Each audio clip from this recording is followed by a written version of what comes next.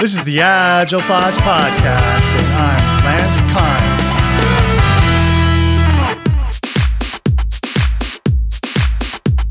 Hi, I'm Ben Burbank, Senior Manager for DevOps and Agile and Product Coaches at American Airlines.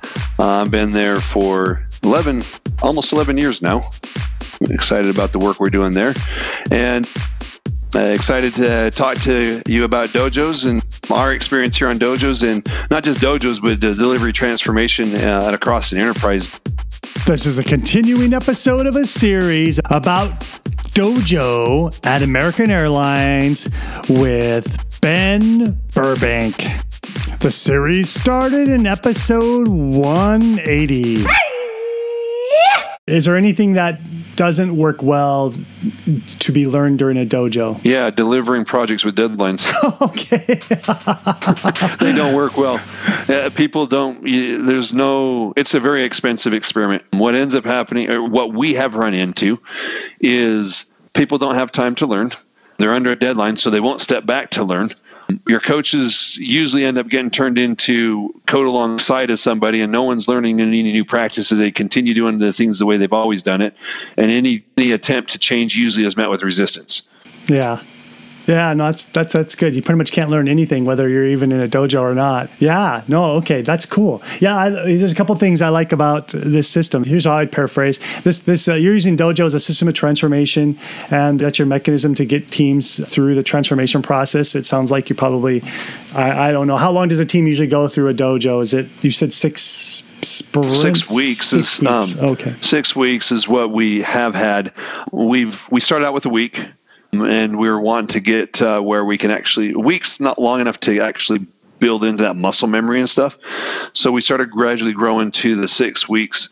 Currently now in our remote setting, we've got some that are 4 weeks and stuff. So it's usually 6 weeks, 4 weeks, depending on the needs of the team. Sometimes we do some faster dojo, really quick hits things where we're actually helping people to get up and running on a product and then help teach them and learn that product, or, like transitioning over to Kubernetes and stuff like that. Things that we'll look at trying to get them up and running quick and on their way, and then just kind of show them the ropes and then let them continue to work on it from that standpoint. So it varies, but we had moved to predominantly a 6 week. Most of what we were doing in 2019 and in the first part of 2020, we were doing 6 weeks about from that standpoint. Oh, cool.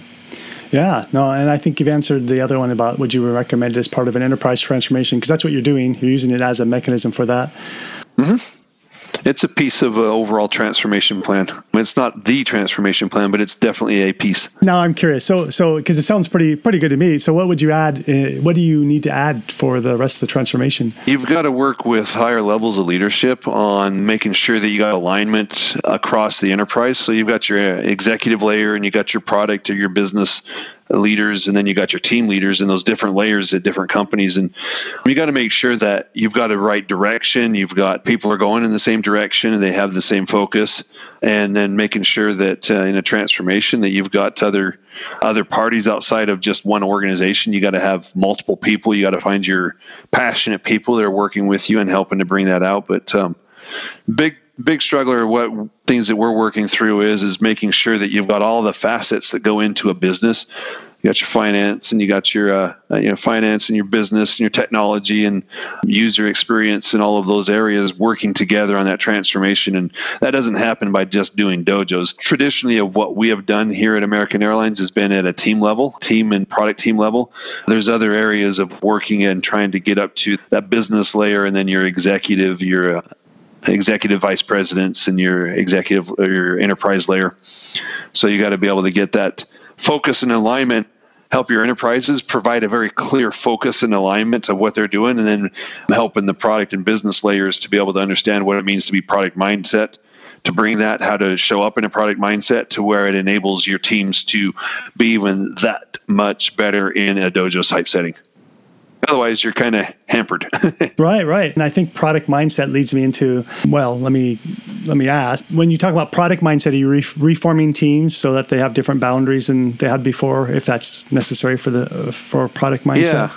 That's a piece of it, yeah, where you have, I think I've heard it called topology, team topology, or product taxonomy. We use the word taxonomy quite a bit, but it's basically saying that you have your HR reporting structure, but you're part of this product, and this team and this product is, here's the boundaries of that team and product and all of the pieces that go into making that a deliverable for a customer, and then helping them to think holistically into a customer-centric delivery. And that would be definitely something you need to work out before you get to the dojo, so that you have the right team formed. It helps. We've done it without having that, where we just operated at the team level, and that's good. You get optimization at your team level where you've got better pipelines and better engineering practices, but to get holistic change across the value stream and a product value stream, you're going to want to look across multiple teams and say, okay, what does that look like, and help with the leadership level. Is because if you're coaching one way and then when they step back into their environment and their environment hasn't changed, then the team is going to change long term.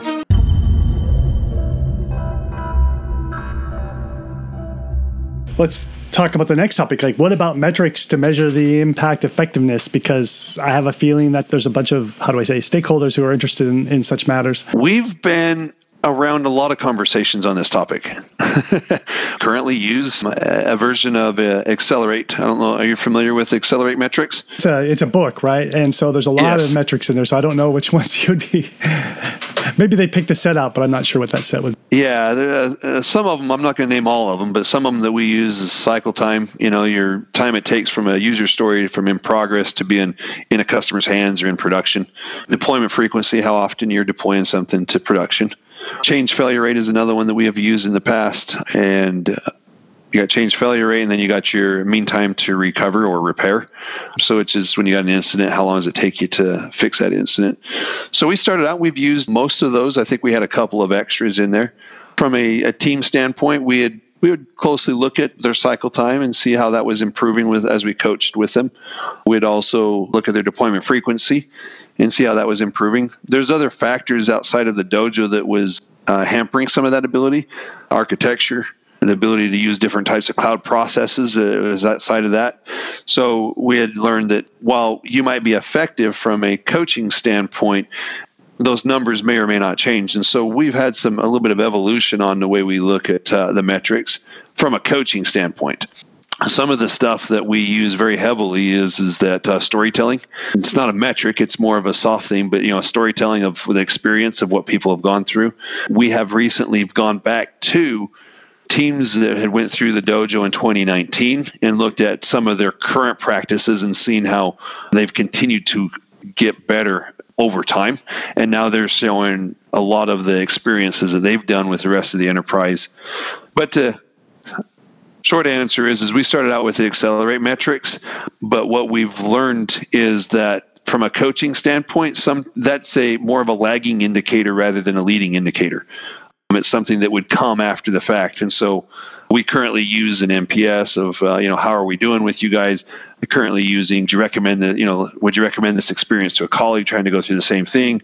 And also, are we hitting the goals or targets that you expected that we set up, type of stuff like that. One Accelerate metric that should speed up is the fact that your sprints are shorter, so your cycle time is faster right away in the dojo. So yeah. Do you have dojo teams that do delivery in the dojo? I mean, let's leave it at that. Delivery during the dojo? Delivering like deploying code to production. Yeah, actually, that's our mantra. Is that nice? Our mantra is any code not in a customer's hands is wasted code. It's I think I was going to quote one of the Agile Manifesto principles, but I don't have it off the top of my head. But it's basically not wasting. Being able to get it in customers' hands and get feedback. Right. Yeah. Sorry, I don't remember it off the top of my head either. It's they get fuzzy after a while. Yeah.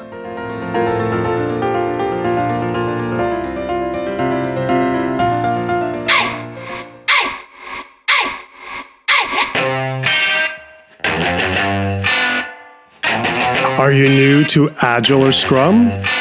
Looking for a fun way to pick up the knowledge to become an Agile team?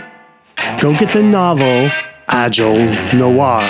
A dramatic novel about a project manager who needs to transform his teams to become agile because his life depends on it. This book is available in the US on Amazon, in India on Pothi.com.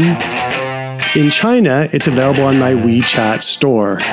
Links are in the show notes. Be sure to check out the show notes because there you'll find cool things to tap on that right there in your phone. If you don't know what show notes are, go look at your podcast player and there you will see the show notes there for easy tapping.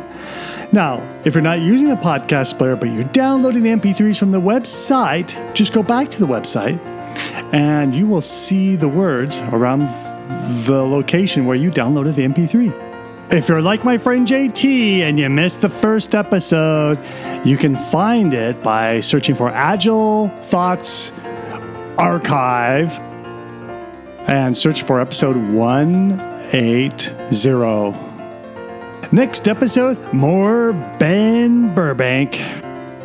Describe to me your best dojo experience and your worst dojo experience. Well, I alluded to one of our worst ones, which was a project that had a deliverable. Yeah. And a very short time frame, and they were looking for help, but not the help that the traditional dojo was. Just want to deliver it. Help us deliver it. Yeah, they want help delivering it, really. And